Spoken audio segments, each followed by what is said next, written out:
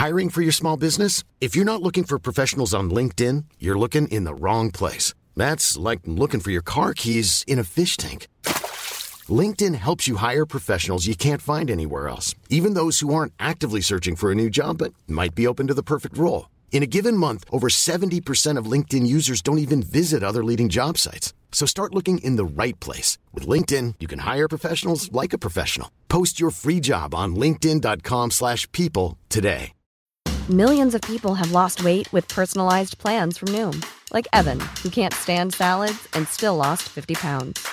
Salads generally for most people are the easy button, right? For me, that wasn't an option. I never really was a salad guy. That's just not who I am. But Noom worked for me. Get your personalized plan today at Noom.com.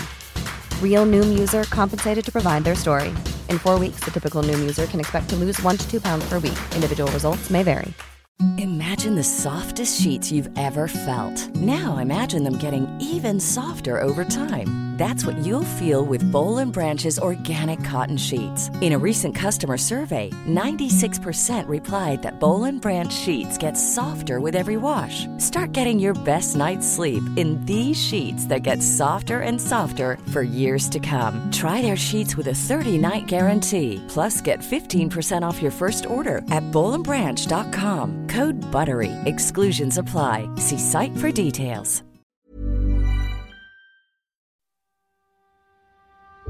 This episode contains distressing themes and descriptions of violence. This podcast is intended for a mature audience. Listener caution is advised.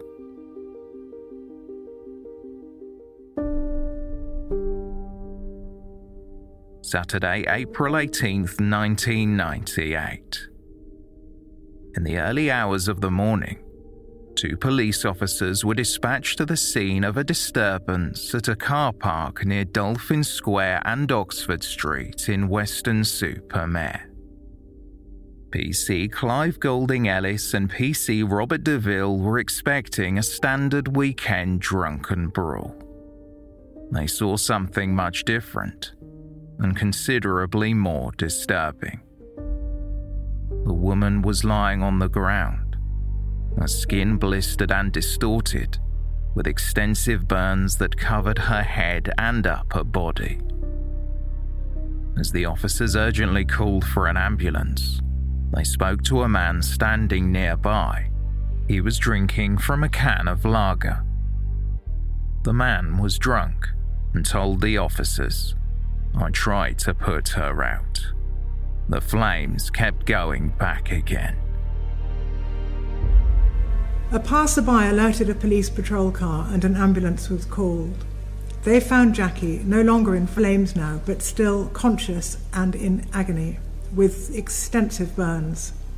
Her teeth and nose were black, and all the hair on her head, eyebrows and eyelashes had been burnt off. In your 5 police interviews, you continued to lie about what you had done, but there is no doubt that you planned and intended to engage in a gratuitous, deliberate and monstrous attack on Jackie during that road trip, with whatever means at your disposal, and to intimidate her psychologically to cause maximum physical and mental pain over a period of days. Welcome to Season 8, Episode 5 of They Walk Among Us, a podcast dedicated to UK true crime.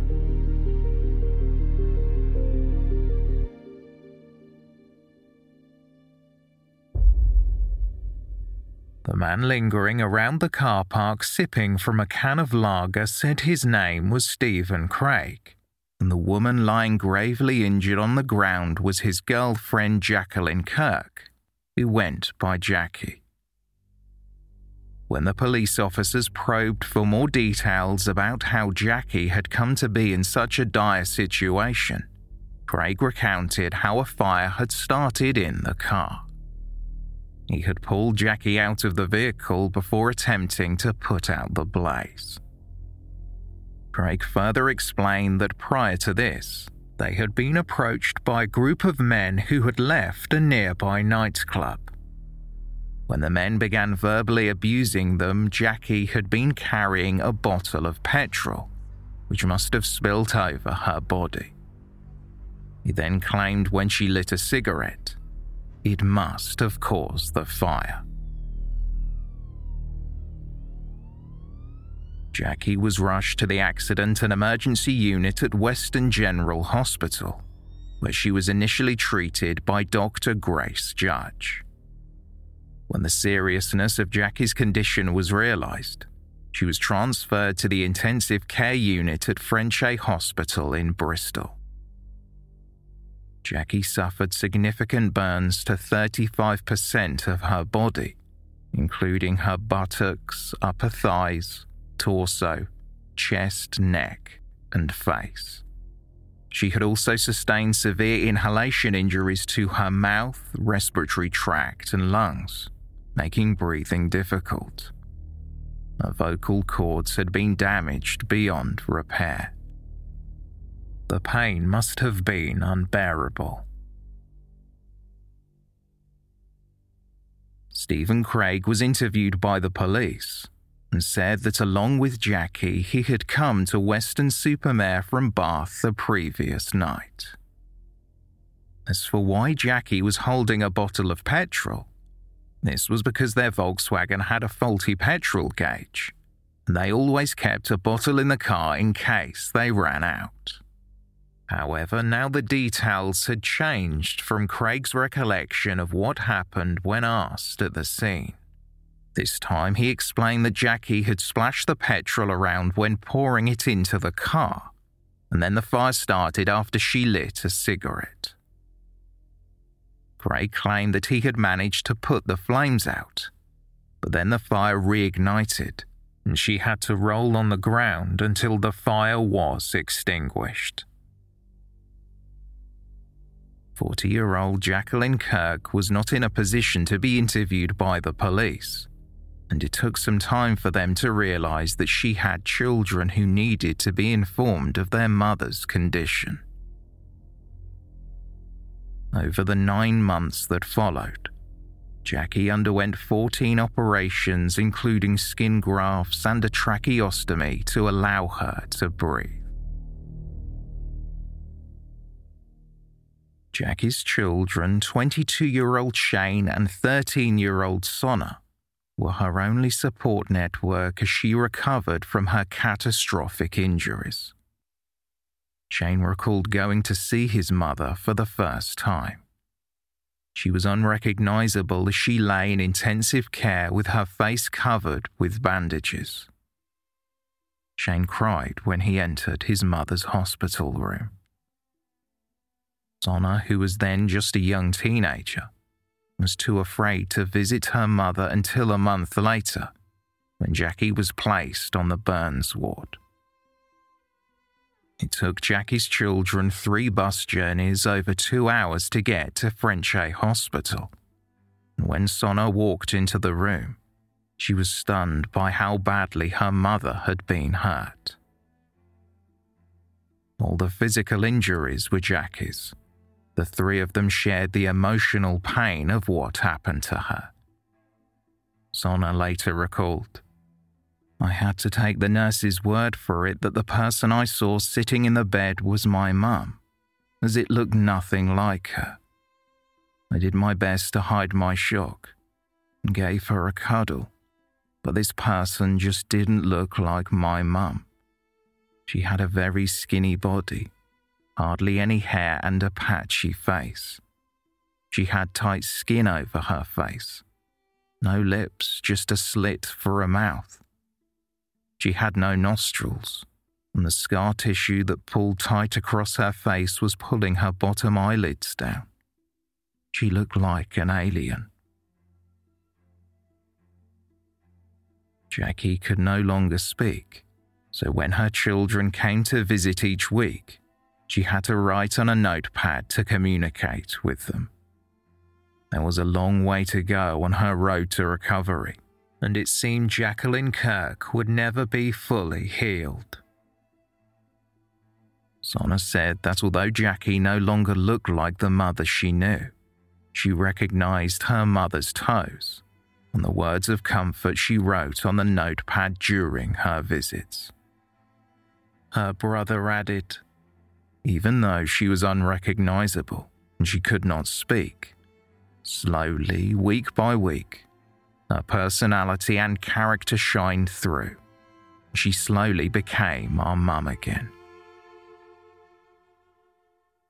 After 9 long months in the hospital, Jackie was discharged in January 1999.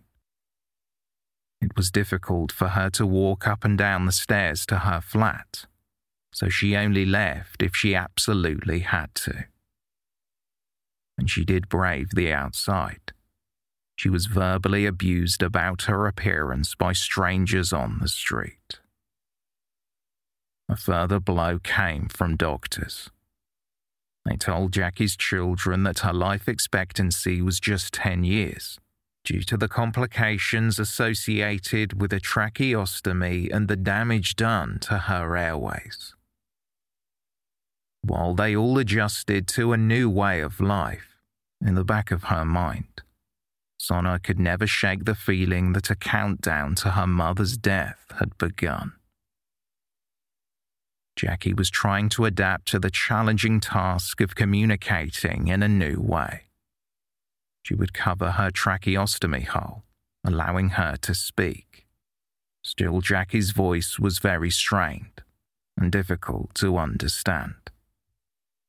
Jackie often became frustrated and in turn usually avoided speaking at all. Shane would visit his mother in her flat and often found her inconsolable due to the incessant itching of her scars. He later recalled, she used to think there were bugs crawling under her skin. I would find her hysterically pulling up carpets, even using a hammer to bash holes in the walls, convinced bugs were hiding in the wall cavities. I would try to calm her down most of the time. This just made her more frustrated and angry, so I would join her, and we would spend an afternoon hunting bugs around the flat. Life for Jackie was unimaginably difficult, but almost a year after she had been so badly injured, she finally felt strong enough to tell the police what had happened.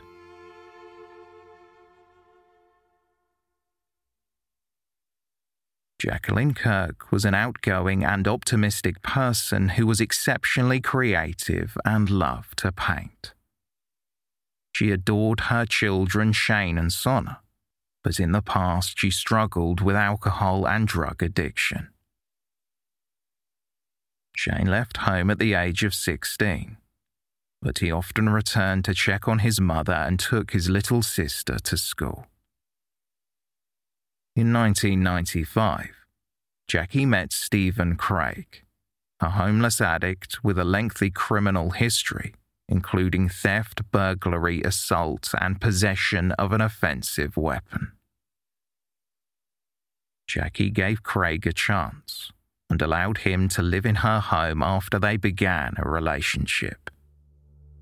Shane later recalled, Mum tried to hide the details of this relationship from me, and so at the beginning I never really knew Stephen at all. Slowly over time, my mum began to change, and by 1996 I had a better understanding of their relationship. Mum had lost weight, and her life was quite chaotic.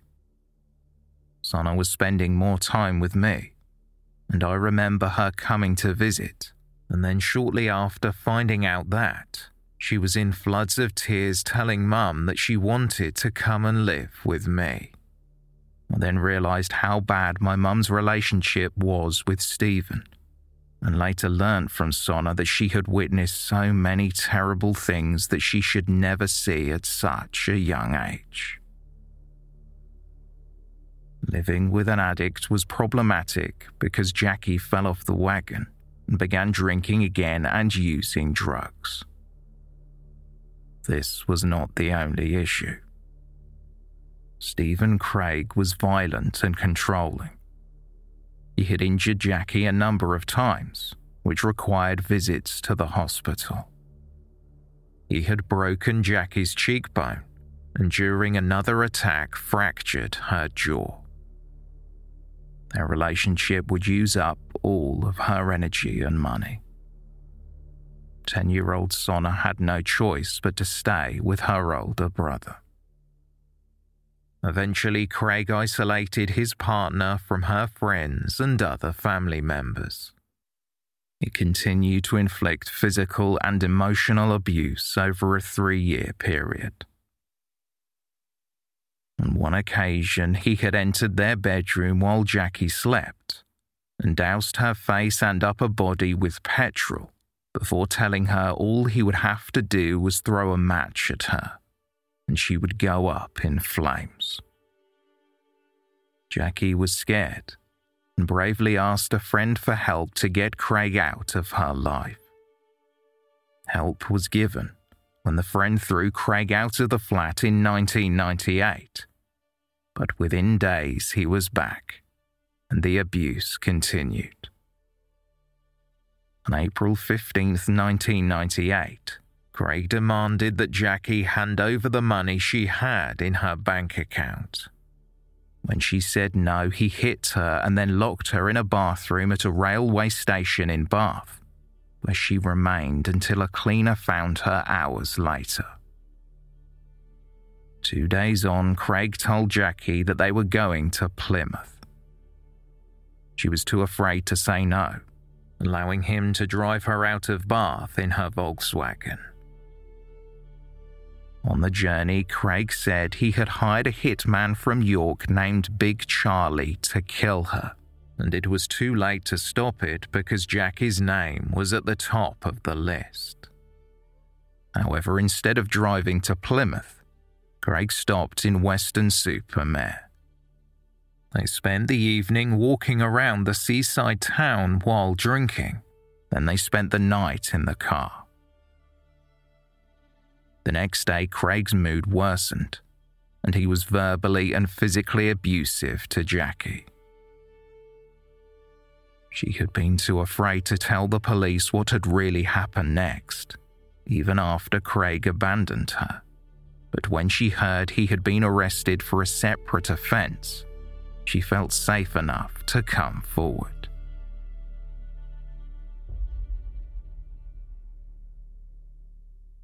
Jackie explained that it was difficult to believe someone she loved could hurt her so badly, and she did not have the strength to tell the police what had happened at first. However, she felt she could not spend the rest of her life unable to reveal the truth. Jackie said Craig had been infatuated with the 1991 Quentin Tarantino film Reservoir Dogs, and one scene in particular seemed to fascinate him. The scene plays out to the song Stuck in the Middle with You by Stealers Wheel, as one of the characters played by Michael Madsen dances to the music while he tortures a police officer and douses him in petrol.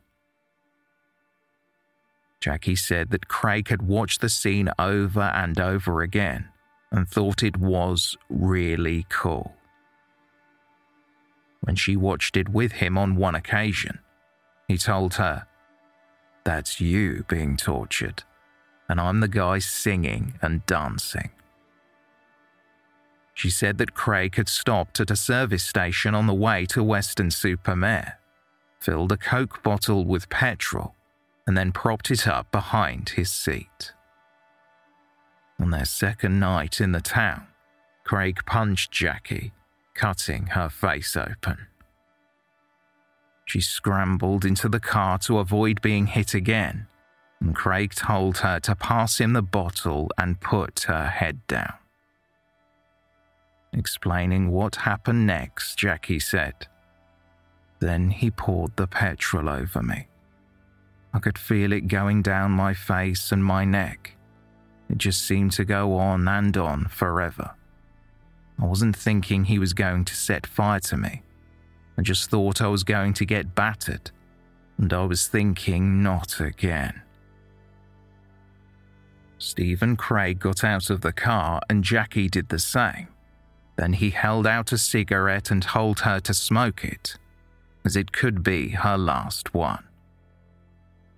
Jackie said that she did not want one, and Craig replied, "Take it or I'll throw it at you. See how calm your nerves are now."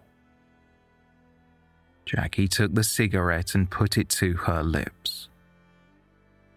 As she did, Craig lit a lighter, and she could see the flames moving toward her face.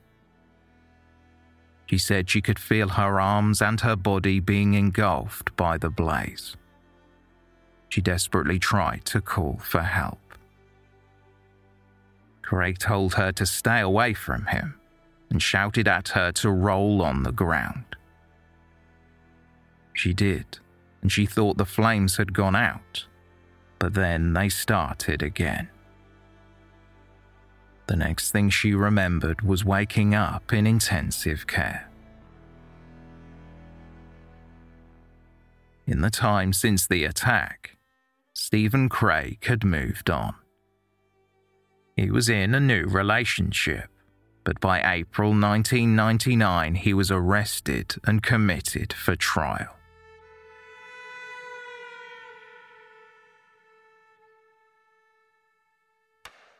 The trial began at Bristol Crown Court in April of the following year. Stephen Craig was not only charged with grievous bodily harm with intent against Jacqueline Kirk, but he was also facing additional charges for the rape and assault of another woman. The jury heard that in January 1999, the same month Jackie was released from the hospital after spending 9 months in the burn unit, Stephen Craig subjected another woman to a prolonged attack. The victim, who remained anonymous for her own protection, recalled that she had been drinking with Craig on January 23, 1999, and they had gone to a flat together in Easton. She said that he then began to beat her with pieces of wood. The victim told the court, "There I was in the corner. He took the door off, kicked it, took a slat from the door and hit me with it. Every time one broke, he got another one and hit me with it again and again." The survivor was then sexually assaulted and raped, and between repeated beatings, Craig would walk away and act as if nothing had happened. She said, "One minute it was like a frenzy, and the next minute he went and put the TV on. It seemed to go on for a lifetime, but I believe it was about 3 or 4 hours." Craig told the woman that he could not let her leave, and when he poured lighter fuel and TCP antiseptic over her head and face, she thought he was going to kill her. When she begged for her life, Craig replied, "Don't beg. I'm a psychopath. I'm enjoying this." The witness told the jury, "He flicked a lighter, and I saw a flame, a spark. I thought, here we go, I'm going to go up. And then he just went away and sat by the window for a bit." Craig used scissors to stab the woman and cut her hair off. Then he attempted to scalp her. However, she finally escaped when someone else called at the flat. After his arrest, Stephen Craig said that as far as he was concerned, he fell asleep after they got to the flat because he was too drunk to do anything else. Detective Constable Phil Griffiths told Craig that the woman had needed stitches on her head and inside her mouth, and there was extensive bruising on her legs. Craig claimed that the woman used to be a drug dealer, and that she could have been attacked by someone else, but was trying to cover it up.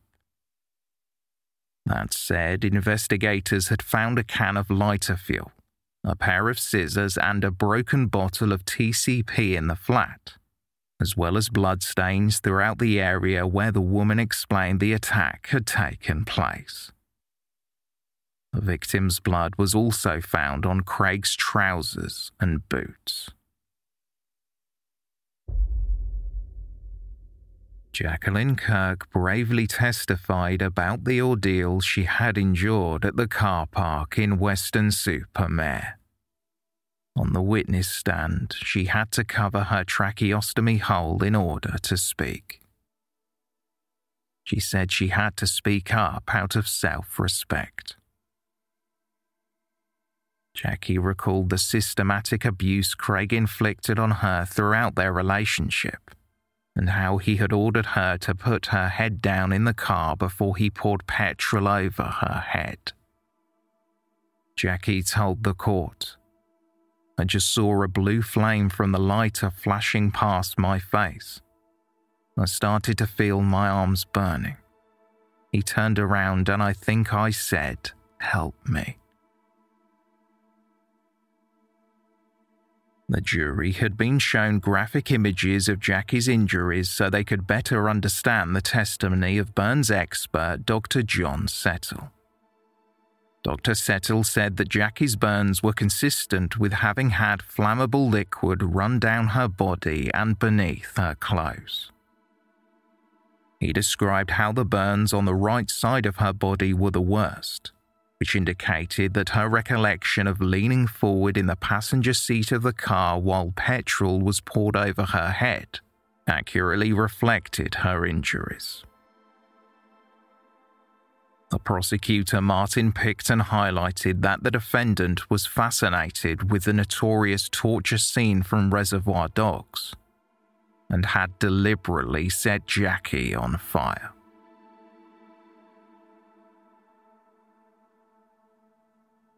It was unsurprising then that the jury found Stephen Craig guilty of 2 counts of grievous bodily harm with intent and 1 count of rape. Before sentencing Craig to life in prison with a minimum term of 9 years in May 2000, Judge Carol Hagan told him, "I regard you, when under the influence of drink or drugs, as representing the gravest risk to the public, and in particular to women with whom you may form a relationship in the future." Craig was also ordered to sign the sex offenders register upon his eventual release from prison. In reference to the horrific attack on Jacqueline Kirk, the judge said, "It is difficult to conceive of anyone committing a more horrendous offense. The consequences for her will be with her for the rest of her life."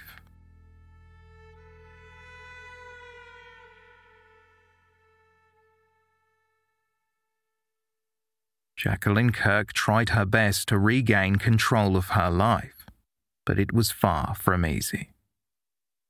Describing every day as a struggle, her son Shane said, "Eating was really hard. Food would get stuck and then she would have a coughing fit. Often she would cough so violently her tracheostomy tube would fly out. Then it had to be cleaned before she could put it back in.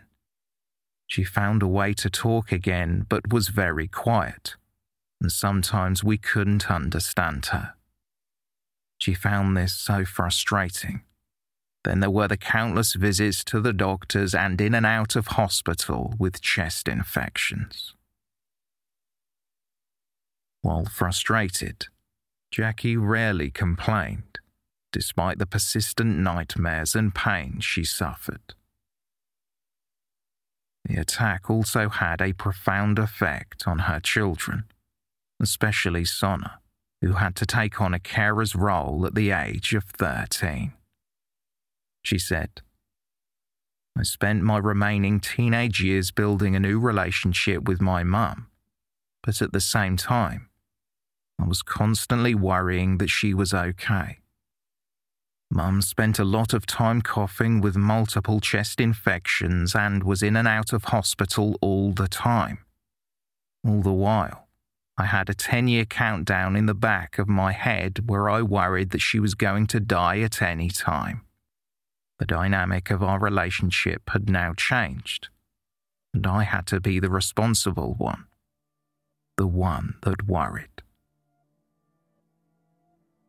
Sonna would explain that she missed having a parent who could do things with her, but she was grateful to still have her mother. Well, she survived, and she wasn't meant to survive. And it was very clear when we first got told about the incident that, she wasn't meant to survive, but she had. And then she wasn't meant to recover. And when we didn't think she was ever going to come out the coma that they put her in, we just assumed that was going to be kind of the last days of her life. But day by day went, and after a month they brought her out the coma, and then she had to face God knows how many challenges and how many operations, and the fact that she had no voice and she was really, really weak, and she was confined to this room in Frenchay Hospital.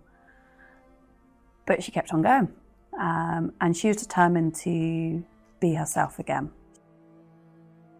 Evidently, Jackie was strong-willed. While initially apprehensive about going out in public because of the reaction of strangers, she became more confident leaving the house after she got a dog, Molly. Jackie and Molly would go out for walks daily, and it was being out that helped Jackie form new friendships. A friend and next-door neighbour Leslie Simmons told the correspondent for the BBC News. She was very brave, very resilient, and just got on with life. She didn't complain. She didn't strike me as bitter or anything like that. Maybe she felt it, but she didn't show it. Despite being given life expectancy of just 10 years, Jackie was able to be present at both of her children's weddings, and she was able to meet her grandchildren. And she could no longer paint because of the damage to her hands. She adapted by taking up photography instead.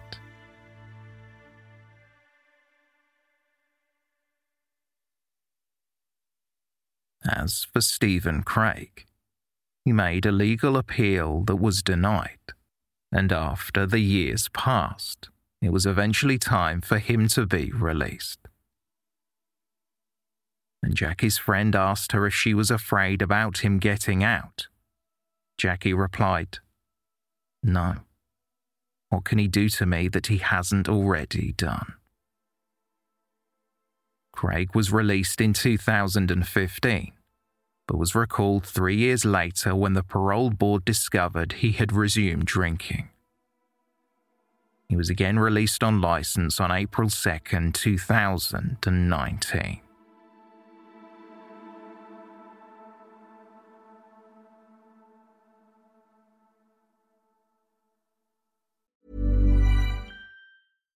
If you're looking for plump lips that last, you need to know about Juvederm lip fillers. With Juvederm Volbella XC and Juvederm Ultra XC, your lip look, whether it's subtle or bold, can last up to 1 full year with optimal treatment and no additional maintenance. Find a licensed specialist and see if it's right for you at Juvederm.com today. That's JUVEDERM.com. Add fullness to lips in adults over 21 with Juvederm Volbella XC or Juvederm Ultra XC. Do not use if you have severe allergies or a history of severe allergic reactions, or if you're allergic to lidocaine or the proteins used in Juvederm. Tell your doctor if you have a history of scarring or taking medicines that decrease the body's immune response or that can prolong bleeding. Common side effects include injection site redness, swelling, pain, tenderness, firmness, lumps, bumps, bruising, discoloration, or itching. As with all fillers, there's a rare risk of unintentional injection into a blood vessel, which can cause vision abnormalities, blindness, stroke, temporary scabs, or scarring.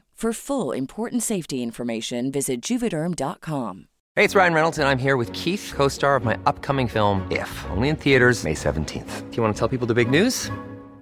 All right, I'll do it. Sign up now and you'll get unlimited for $15 a month and 6 months of Paramount Plus Essential Plan on us. MintMobile.com/switch. Upfront payment of $45 equivalent to $15 per month. Unlimited over 40 gigabytes per month. Face lower speeds. Videos at 480p. Active Mint customers by 531.24 get 6 months of Paramount Plus Essential Plan. Auto renews after 6 months. Offer ends May 31st, 2024. Separate Paramount Plus registration required. Terms and conditions apply if rated PG.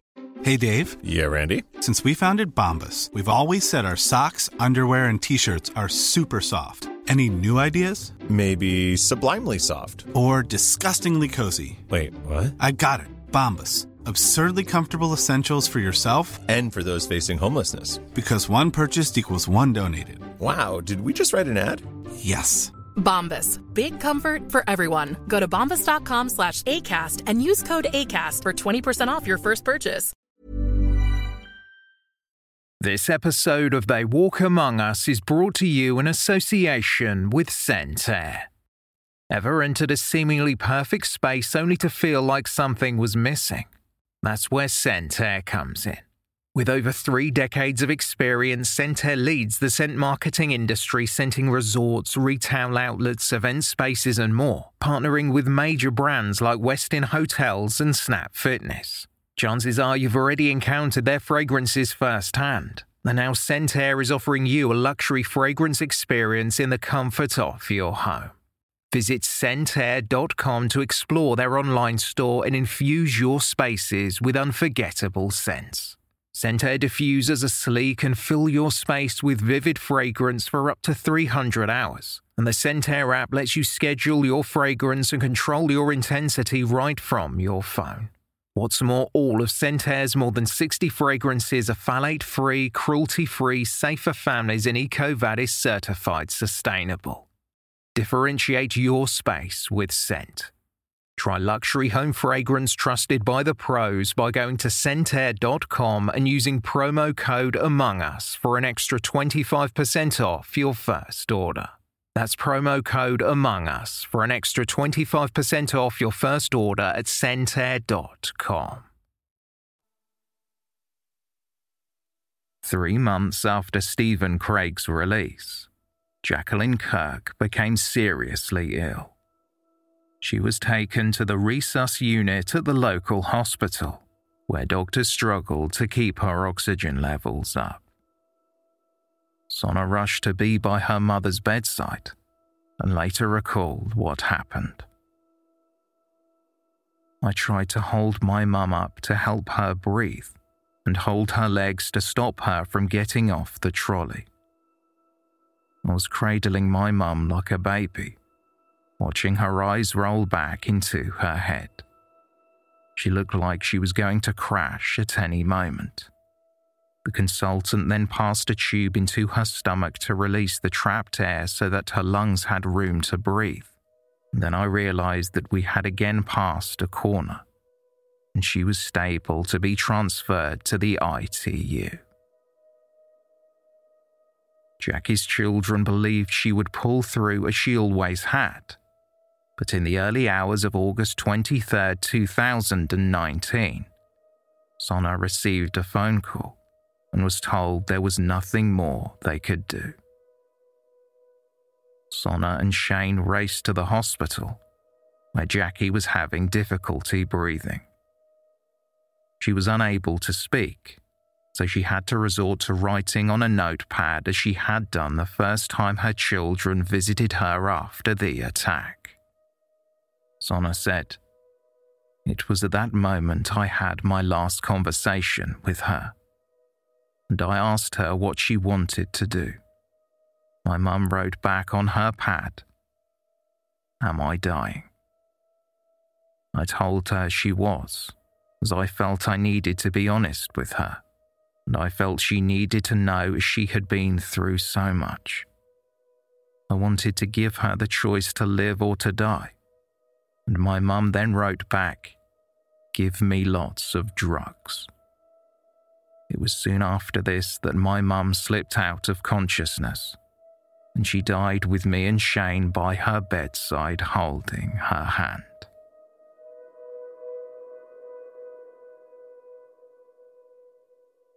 Jacqueline Kirk was 62 years old when she passed away. after it was determined that Jackie's death was likely a result of the injuries she had sustained in the attack 2 decades prior. An investigation began to see if it was possible to file murder charges against Stephen Craig. Until 1996, a murder charge could only be filed if the victim died within a year and 1 day of the attack.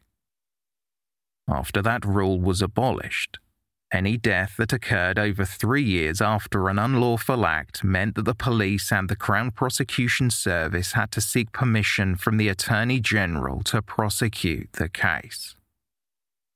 Although Craig had served time for the attack, the full consequences of his actions were not known at the time he was convicted. Once the Attorney General approved the charge, an arrest warrant was issued. Just before 3 p.m. on June 3, 2021, investigators approached Craig as he sat on the ground, leaning against a wall, drinking. His right hand was in a brace, and as he began to roll a cigarette, he was informed that he was being arrested. A surprisingly relaxed exchange between the officers and a bewildered Stephen Craig was captured by an officer's body cam. Yeah. You listen in, all right? So, Jacqueline Kirk, who you were convicted for, obviously GBH, she died in 2019. Okay?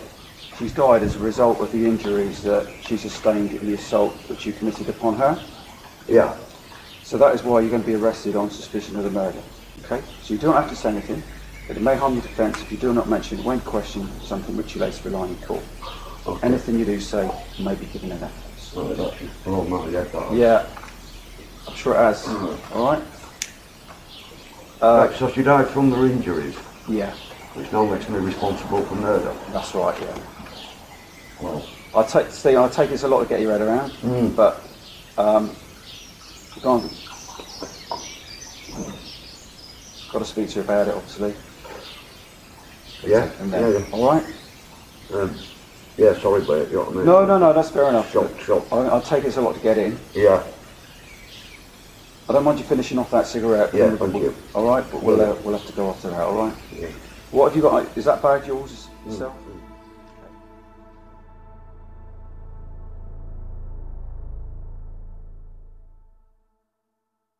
The second trial began at Bristol Crown Court in October 2022.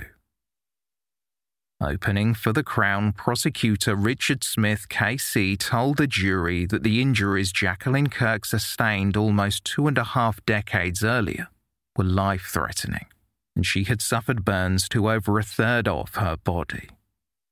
Quote, in 1998, this defendant attacked a woman by pouring petrol over her and setting her alight with a flame. The injuries inflicted were of great significance as a result of his actions. However, at the time, the victim survived. As a result, the defendant was tried and punished for what he had then done. But the story does not end there. Many years later, the injured woman died as a result in part of the injuries that this defendant had inflicted on this victim. Therefore, we say that good sense and the law says that this defendant should be accountable for the full consequences of what he did. The prosecution say that this defendant can be described as having murdered the victim.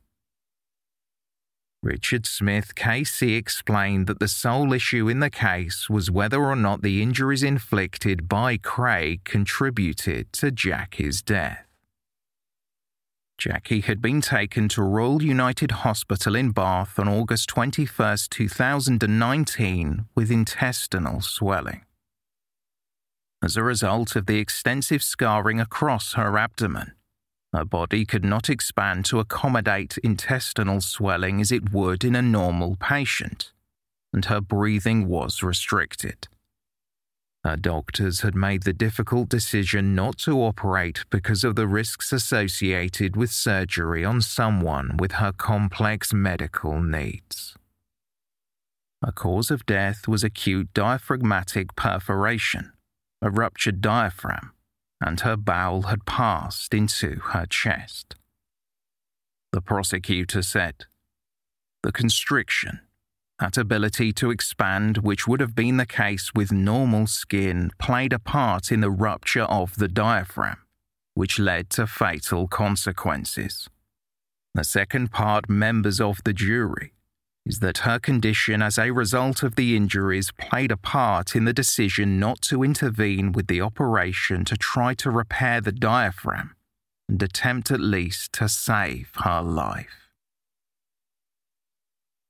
Stephen Craig's counsel told the jury that while he did not dispute that his client had poured petrol over Jackie in 1998 and caused her serious injuries, he said that the cause of death was complex.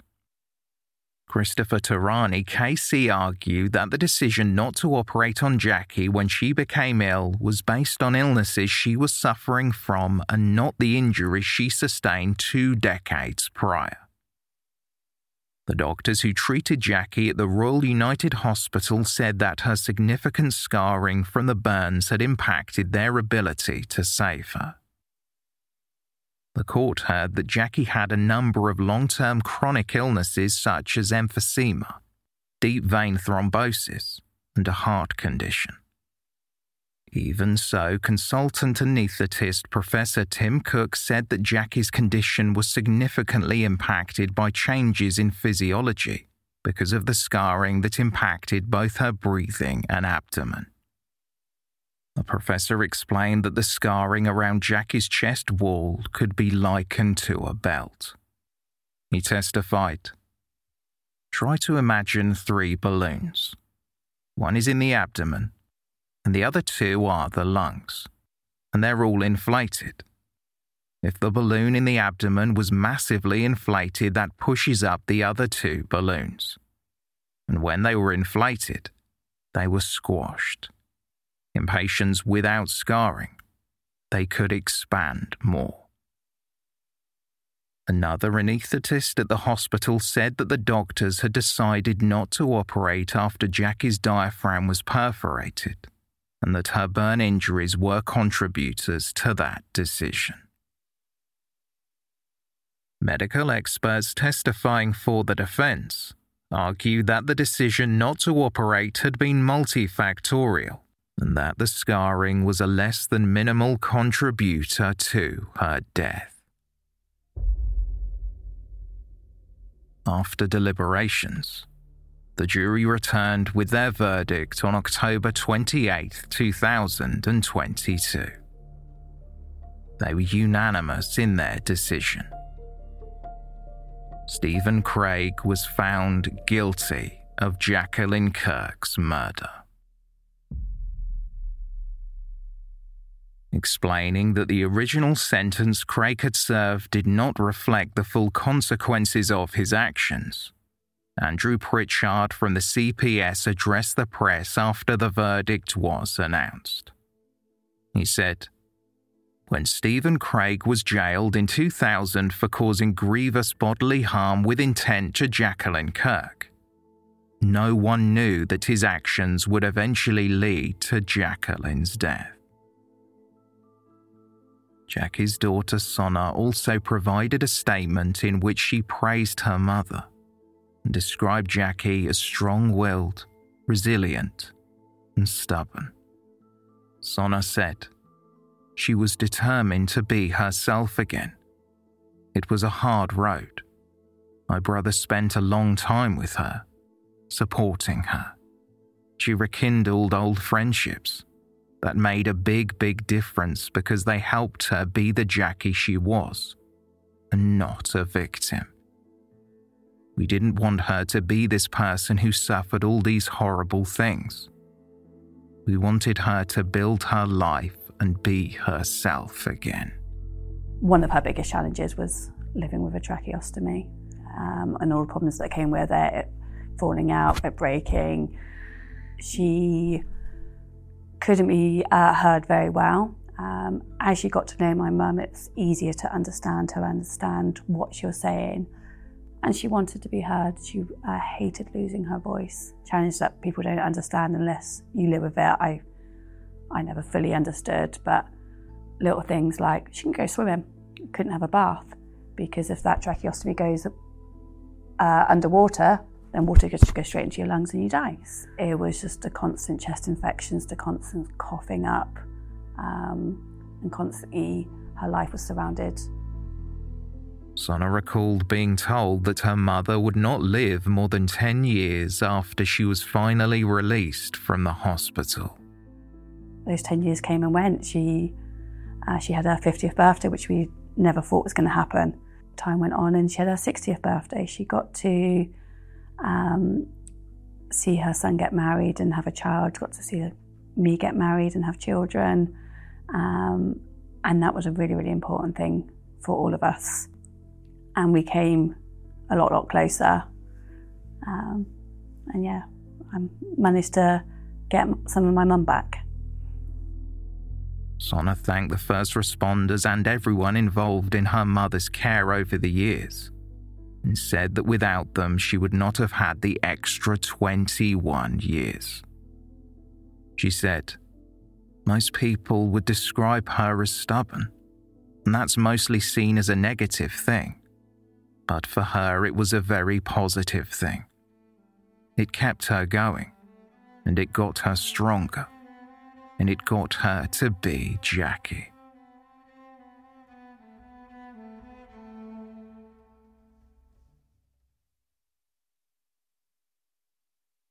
So where are we now? Stephen Craig's sentencing hearing was held on November 10th, 2022. During the hearing, prosecutor Richard Smith KC read from Jacqueline Kirk's own statement from before the trial in 2000. Jackie wrote that it would be an understatement to say she was shocked and traumatized upon seeing the extent of her injuries. She described the sleepless nights due to pain, discomfort, and reliving the incident in her mind. She explained that she still did not know the full extent psychologically that the attack would have on her, and that no amount of counselling prepared her to return to live in her community, where she did not even have the confidence to go to a shop. She would go hungry instead. Jackie wrote, "There have been times when I wonder if I have a life to live at all. However, the thought of my children and the fact that I do not want Steve to have an influence on my giving up on life keeps me going at the moment, but I have to admit it is a struggle. I do sometimes think that my scars are just dirty marks on my face, and that my face I knew is underneath. I do at times sit there and think I was not meant to live, and I was and should have died. One of the things I cannot come to terms with is simply why. Why me? What have I ever done to serve this sentence on my life? I don't know what the future holds for me, but I can say I just try to take each day as it comes. And I have good days and bad days. One thing is for sure, that every time I look at myself in the mirror, I'm reminded of what happened. And I realise that I'm going to have to treat my burns for the rest of my life." Jackie's children, Shane and Sonna, also spoke about the impact their mother's attack and subsequent death had on them. They both had to spend their lives as teenagers and young adults caring for their mother and dealing with the loss of what her life should have been. Shane told the court, "Mum was just 40 years old when she was burnt, but she managed to find her voice again after being told she would never talk. She beat all the odds and went on to have over 20 more years that I will always be grateful for. I will always feel that Mum should and could have done so much more in her life, but Stephen Craig has taken her from our lives too soon." Sonna said she was grateful for every extra day she spent with her mother, who surprised everyone by beating the odds. It has been 3 years since my mum died. During that time, part of my life has been on hold because I haven't had complete closure. I have also had to deal with the emotional trauma of going through a second trial. Only this time, my mum is no longer with me. The hearing marked the first time the judge's sentencing remarks were filmed at Bristol Crown Court. Before the minimum sentence was announced, Mrs. Justice Stacey addressed Jackie's loved ones. Jackie's death caused unimaginable pain for her children and family. I want to pay tribute to the courage of Sonna and Shane for their victim impact statements, eloquently describing their mother and their loss. I couldn't help thinking what a credit they both were to themselves and to Jackie, and how proud she would have been if she could have heard Sonna read her statement in court today, just as they were so proud of her. Speaking to Stephen Craig, the judge reviewed the factors she had to consider when determining the minimum sentence. I conclude that the starting point for your offence under the schedule must be 30 years, as the seriousness of the offence is particularly high for a number of reasons. Your conduct was sadistic from the build-up to the attack, from the time you left Bath 2 to 3 days earlier, and deliberately setting her head and chest on fire as you did. Anyone who uses petrol in an attack on others must be aware of the level of seriousness of their actions, and your attack was planned and premeditated, even though I accept you did not bring it to the scene in the formal sense. Deliberately causing really serious injury by fire is likely to involve agony for the victim and the possibility of permanent injury or disfigurement, just as it did here, even when there is no intention to kill. But even if I had accepted this 25-year starting point urged on me by your counsel, there were so many aggravating features in your case that would have required an uplift to over 30 years. It becomes a distinction that would make no difference to the overall sentence. So having reached a starting point, I must then consider any aggravating features that are not already factored into the starting point itself. These are, in your case, the history of your pattern of increasing violence towards Jackie, her vulnerability as your partner, and the abuse of trust that entails, the chilling way in which you forced her into submission and tried to bend her to your will with your abusive behaviour and your misogyny over the months and years, your extreme state of drunkenness over the entire trip to Weston-super-Mare is also an aggravating feature. So too is your cowardly behaviour after you had set Jackie on fire, ordering her to stay away from you to protect yourself from getting burnt, rather than helping to extinguish the fire. You did not even get the duvet from the car for her. Yet even whilst drunk, you had the audacity to play the hero to the police when first asked about what happened. You then maintained your lies in 5 police interviews, making up a story about a group of yobs and suggesting it was Jackie's fault for spilling the petrol onto her own clothes and lighting a cigarette. But there are 2 further outstanding, significant aggravating features. The first aspect is the level of sadism and extreme nature of the attack, culminating in the fire on the road trip, which takes it above the factors built into a 30-year starting point.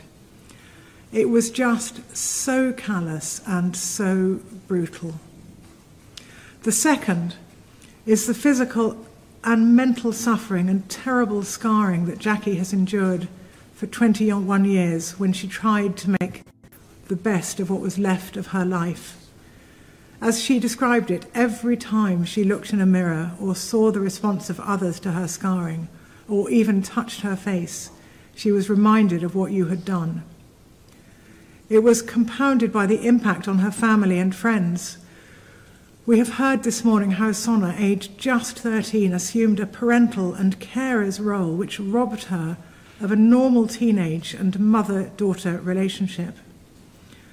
Jackie's determination to make the best of things, by taking up photography as she could not use her hands to paint, by getting a dog, Molly, to keep her company, and her bravery at ignoring the reactions to her scarring, do not mask the restricted demi-life she led throughout that time. What a remarkable and impressive woman she must have been. Because Stephen Craig had already been sentenced for offences based on identical facts, the minimum term he was to serve had to be reduced for the time he had already served for attacking Jackie. So, from a starting point of 30, the aggravating factors of such cruel behaviour towards Jackie, so lacking in humanity for the reasons I've set out, would take the tariff to 35.5 years. But you are entitled to some allowance for your limited mitigation, your lack of intention to kill, the progress such as it is that you have made in prison, and more minimally still, the passage of time. I've also taken account of your sense of disappointment that after having been released in 2019, because of Jackie's death, you are now facing a second long period of imprisonment based on exactly the same facts. Those mitigating factors would entitle you to a total deduction of 18 months from the minimum period appropriate for your offence, which would therefore take it to 34 years. Taking into account the period of 18 years, 11 months and 25 days, I therefore set the minimum term at 15 years and 5 days.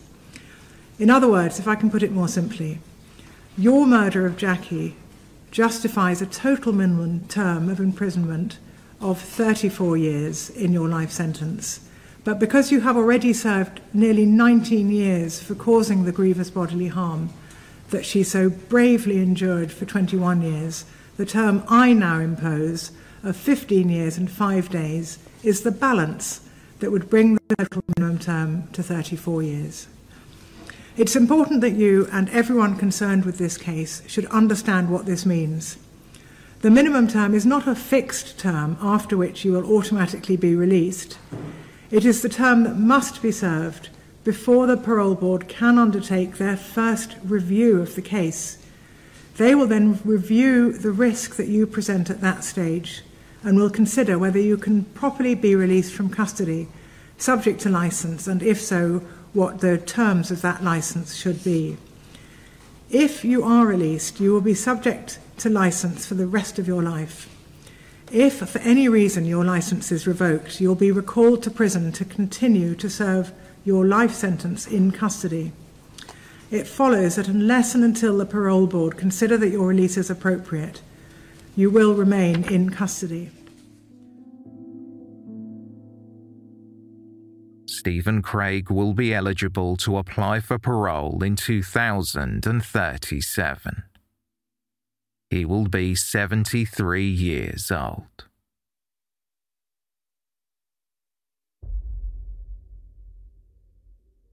If you or someone you know is a victim of domestic violence, please visit refuge.org.uk for advice and information. In urgent situations, contact emergency services in the United Kingdom on 999.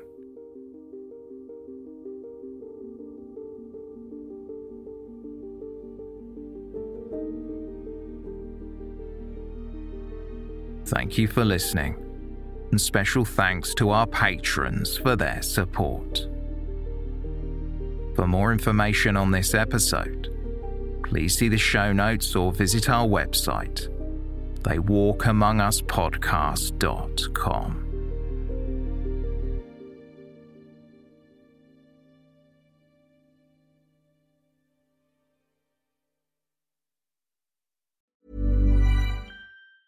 Hey, it's Danny Pellegrino from Everything Iconic. Ready to upgrade your style game without blowing your budget? Check out Quince. They've got all the good stuff, shirts and polos, activewear, and fine leather goods, all at 50 to 80% less than other high-end brands. And the best part? They're all about safe, ethical, and responsible manufacturing. Get that luxury vibe without the luxury price tag. Hit up quince.com/upgrade for free shipping and 365-day returns on your next order. That's quince.com/upgrade. Imagine the softest sheets you've ever felt. Now imagine them getting even softer over time. That's what you'll feel with Boll & Branch's organic cotton sheets. In a recent customer survey, 96% replied that Boll & Branch sheets get softer with every wash. Start getting your best night's sleep in these sheets that get softer and softer for years to come. Try their sheets with a 30-night guarantee. Plus, get 15% off your first order at bollandbranch.com. Code BUTTERY. Exclusions apply. See site for details. Planning for your next trip? Elevate your travel style with Quince. Quince has all the jet-setting essentials you'll want for your next getaway, like European linen, premium luggage options, buttery soft Italian leather bags, and so much more. And is all priced at 50 to 80% less than similar brands. Plus, Quince only works with factories that use safe and ethical manufacturing practices.